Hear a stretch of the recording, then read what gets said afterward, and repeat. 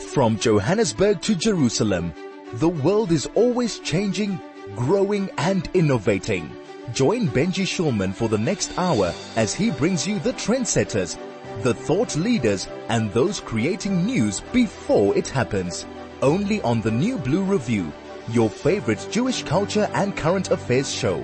Every Monday at 9 a.m. right here on 101.9 High FM. 101.9 High FM. And we have on the line Ian Fuhr. He is from the Hatch Institute, which is a personal and business coaching company that strives to build leaders who can drive real growth within their organizations. And we're talking to him about the issue of burnout today and what it means for you, your business, and if you're an employee, I'm sure as well. Ian, welcome to the show. Thank you so much for being with us on the New Blue Review. Hi, Benji. Thank you very much for having me.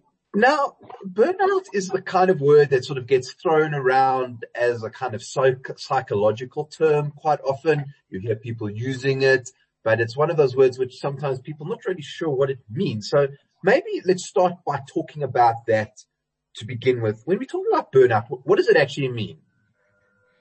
So the first thing that you need to understand is I'm not a psychologist. So I can't give you a very good definition of what that means. But the way that I understand it is really when you have an increased amount of stress from a number of different levels. And at the moment, South Africans are experiencing a lot of stress from different areas. In particular, the pandemic, of course, is the first thing, and then all the political stuff that's going on in the country, plus the health, plus the psychological health, and of course the political in that sort of scenario with the unrest and the crime and the corruption and the looting. There's so many stresses at the moment that the poor employees are having to deal with a hell of a lot at the moment. And that's really where the concern comes. And then on top of that, we have high workloads because due to the pandemic, we have a situation where people have left or have been retrenched and companies couldn't afford to keep some people and they haven't replaced those. So the people that are still there, left behind, are now having to take on an increased workload, which is making it even more difficult.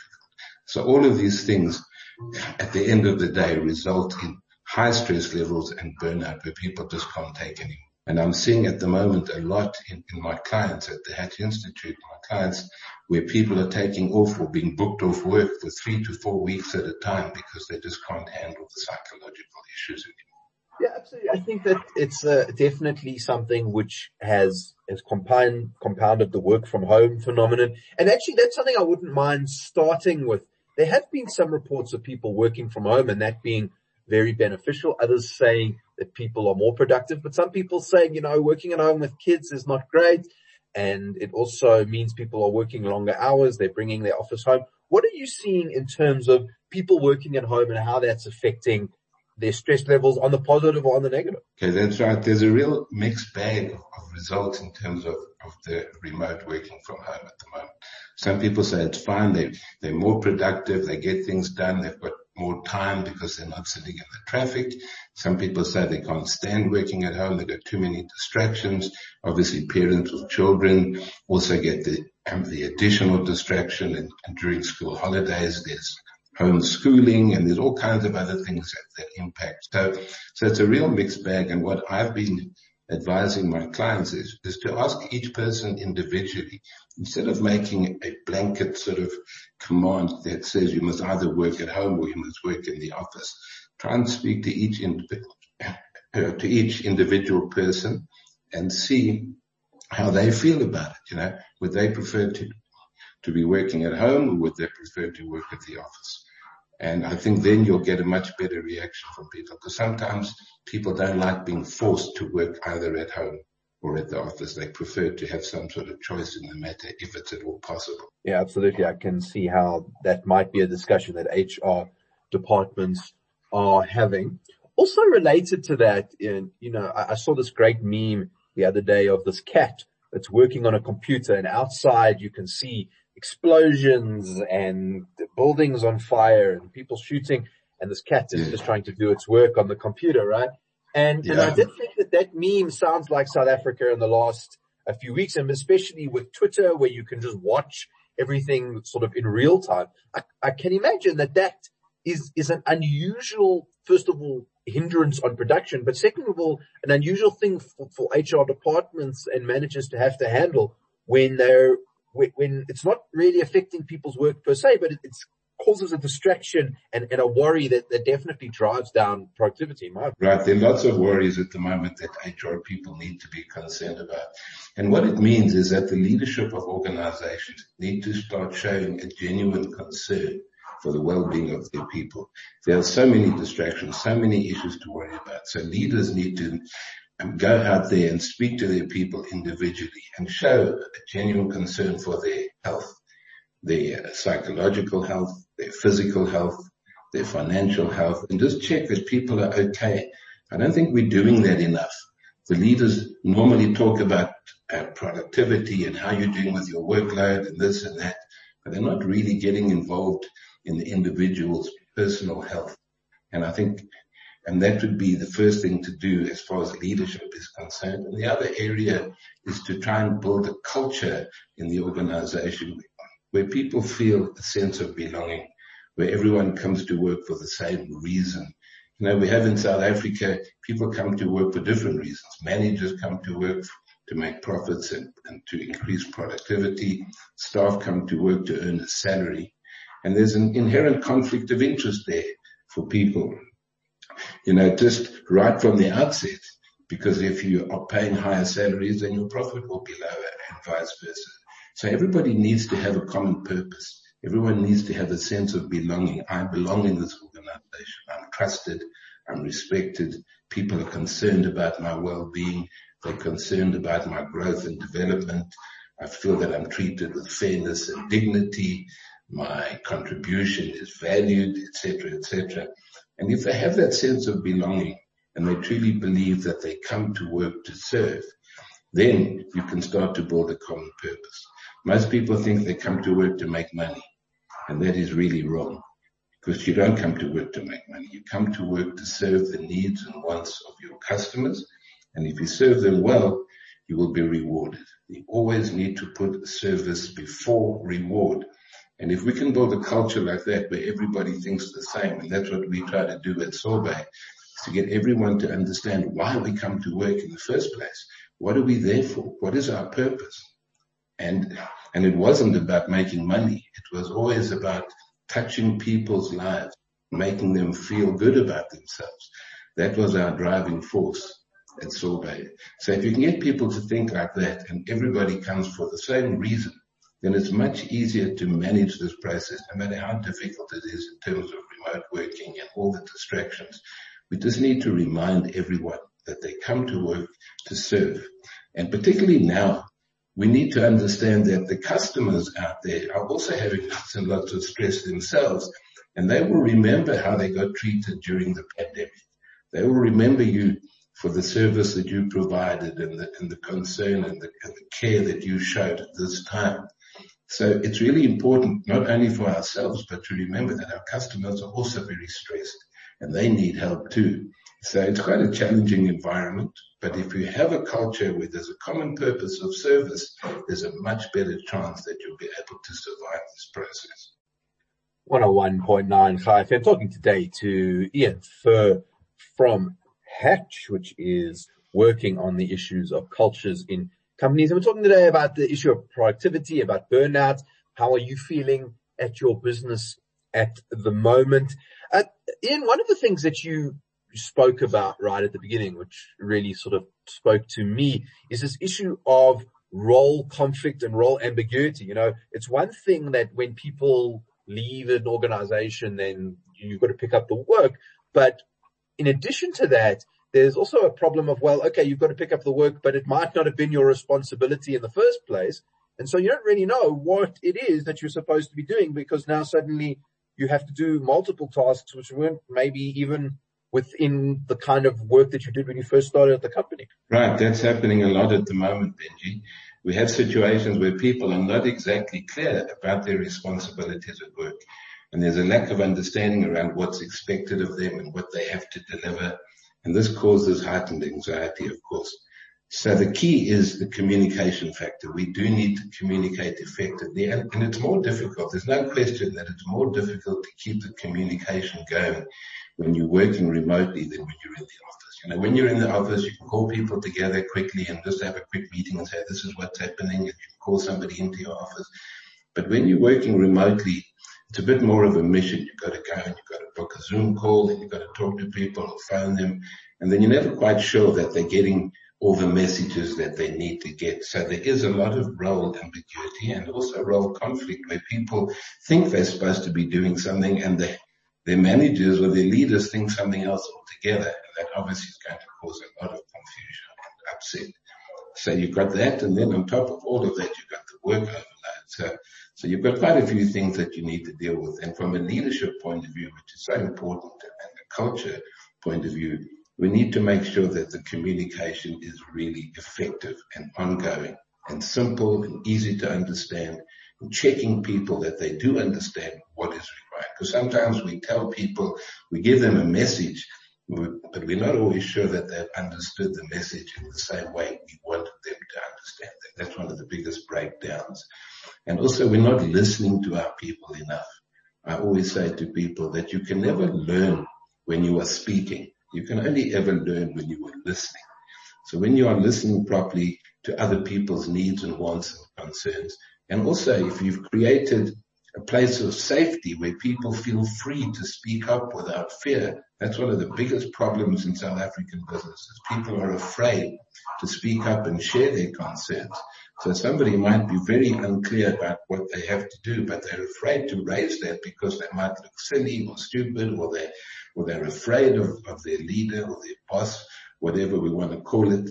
And so we need to make sure that we create that place of safety. That's one of the fundamental objectives of building a strong culture, is to create a place of safety where people feel free to speak without fear of victimization or intimidation.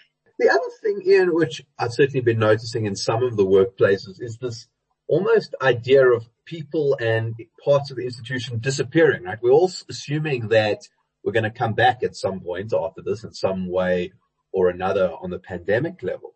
But, people have died in the interim.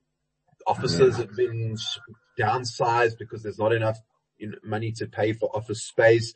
The institution is looking really different, but people are not seeing it until they go back. They haven't had a chance to mourn. It's almost like the whole organizations are changing, but people haven't realized. It's a whole new world completely, Reggie. A whole new world. People don't realize the extent of the changes. And also, we've lost people, we've lost colleagues. Some of them have actually died. Some are really sick. So there's all of this stuff on top of everything else that makes it even more difficult and gives us even more reason to make sure that we are looking after the people, that we're giving them opportunities, to seek counseling and making sure that they are well and they're okay. So you can also imagine the people that haven't been retrenched or haven't lost their jobs, they are very uncertain about their future. So they've got additional stress. It's almost like the hangman's noose is just hovering above their heads, waiting for them to also get cost out of the organization. And that's one of the things that I've been quite concerned about, especially from the larger corporates. For a small company, sometimes you have no choice. You have to let people go because you just can't afford to keep them because it's about survival. But in the larger corporates where they can afford, where they're now thinking too much about what the shareholders are going to see at the quarterly profit figures, and they're retrenching people and adding to unemployment and all the race relations issues that are impacted by these things as well. There's lots of other stuff out there, and I think the corporates haven't really played the game, in my view. Those that have let people go at a time like this and just added to the enormous unemployment figures and added to the enormous inequality that we see in South Africa, I'm not sure that they're doing the country any favors at all. Now, we tend to think about technology and Zoom that you've mentioned as maybe being a hindrance to communication within teams, to helping create a good culture. And obviously that's something that people are grappling with. Is there a way that we can think about the technologies or maybe the way we use them in a more intelligent manner so that maybe they can contribute to a better team culture? Yeah, I think if we have more general communications, a lot of it is one-on-one. Okay. And I don't think they do enough general sort of group webinars, which is what I do with my clients. I always encourage them to have group webinars where we are sharing with them the information that they need to know, all of the issues, what's happening, what are the decisions around office working, remote working, what are the figures looking like. Open and transparent information shared to everybody, not to just to selected individuals. Let the whole company know, right through from the tea lady all the way through to the top. Let everyone know how the company is doing. What are the challenges we face? How are we addressing them? What ideas do you have that can help us serve our customers better at this very difficult time? And just keep that open communication and the transparency of information going. The more we share information, the more at ease our people will be. It's when we're hiding stuff, when we don't tell them, that's what increases the stress levels. Now, you obviously were the CEO and the driver behind Sorbet and, the whole company and really the revolution in taking care of oneself in that way. What are you seeing out there from outside of the company's perspective, the sort of self-care of people and how people are thinking about themselves? You're talking about Sorbet specifically? Yeah, well, I'm saying using your Sorbet experience to sort of maybe reflect on where we are at the moment with that. Right. So at Sorbet, the biggest feature for me was culture. It was always going to be about culture. So my whole life, in fact, in all my entrepreneurial ventures over my life, culture, people, leadership, and specifically race relations have been key. So when I was there for the 15 odd years that we built Sorbet, I spent probably 40 to 50% of my time focusing on culture, because I truly believed that if we wanted to differentiate ourselves from everyone else, we needed to have a powerful attitude of the people towards service. There are many, many salons doing very similar things to what we did, but the only differentiator was our culture. You can copy anything. You can copy treatments, you can copy prices, you can copy products, you can copy the look and feel of a business, but you can never copy its culture. So if you had to ask me what was the competitive advantage that allowed us to grow to 225 franchised outlets in South Africa, it would definitely be the attitude of our people towards their guests or their clients and the way in which they serve. So we were able to shift that paradigm from I come to work to make money to I come to work to serve. And that was really the secret of our success. Having said that, obviously Sorbet has been through a very, very difficult period with the pandemic after I left. I really feel for them. It's been tough. And, so I think that the culture obviously takes strain in that type of environment, but I'm sure that they will come through it and the new leadership will do well. In terms of other companies and my clients that I'm working with, it's just always about how do we get people involved? How do we get the people to feel that they belong so that they can go out there and do something meaningful, make a meaningful contribution to our clients, to our society. Everybody must be there to serve, regardless of what you do. Leadership should be serving the people who are serving the people. They also need to be culture driven. In other words, leadership today must understand the complexities and the volatility of the South African socio-economic environment and political environment. Race relations is a massive issue in South Africa. It has been for 300 years and it's still a big issue.